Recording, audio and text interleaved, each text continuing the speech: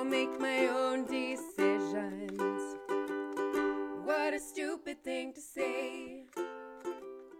Lord, I need you every day. Hello, thanks for being here today. I would love to talk about the Bible. My grandpa taught me to talk a lot about the Bible, and now that's all I could talk about. I'm obsessed. So let's clear up a little of the problem we got going on in society here.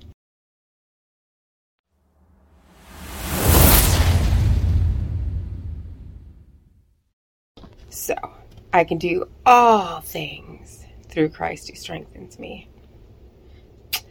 Well, many people take that out of context to mean that whatever we set our mind to, that we can accomplish.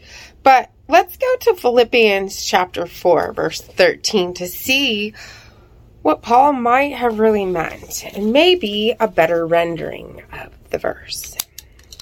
It says, I rejoice greatly in the Lord that at last you renewed your concern for me. Indeed, you were concerned, but you had no opportunity to show it. I'm not saying this because I'm in need, for I have learned to be content in whatever the circumstances.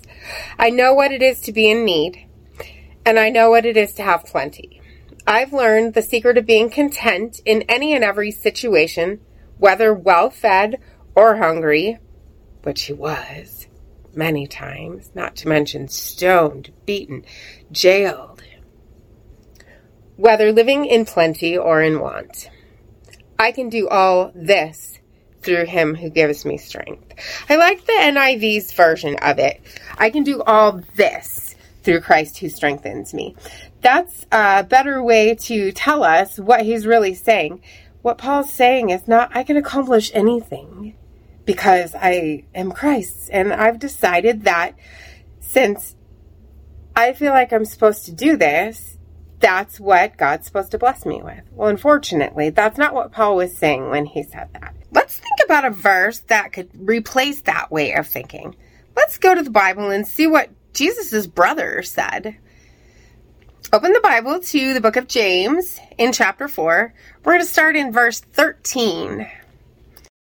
Now listen, you who say, today or tomorrow, we will go to this or that city, spend a year there, carry on business, and make money. Why, you don't even know what will happen tomorrow. What is your life? You're a mist that appears for a little while and then vanishes. Instead, you ought to say, if it's the Lord's will, we will live and do this or that. As it is, you boast and brag. All such boasting is evil. Anyone, then, who knows the good he ought to do and doesn't do it, sins. Just a little side note here. James's name was not James. It was Jacob. That wasn't a Hebrew name. So King James, when he had the Bible translated, decided he wanted somebody to be named after him. And that's how it happened. You could actually look into that one. So I'm glad we got to clear that up. There are so many promises in the Bible that really are what we think they are. We'll get around to those. You gotta stick with me. We got a lot of verses to talk about. Thanks so much for today, and I hope to see you soon. Don't forget to subscribe. Talk to you soon. God bless. This is why he gave us life.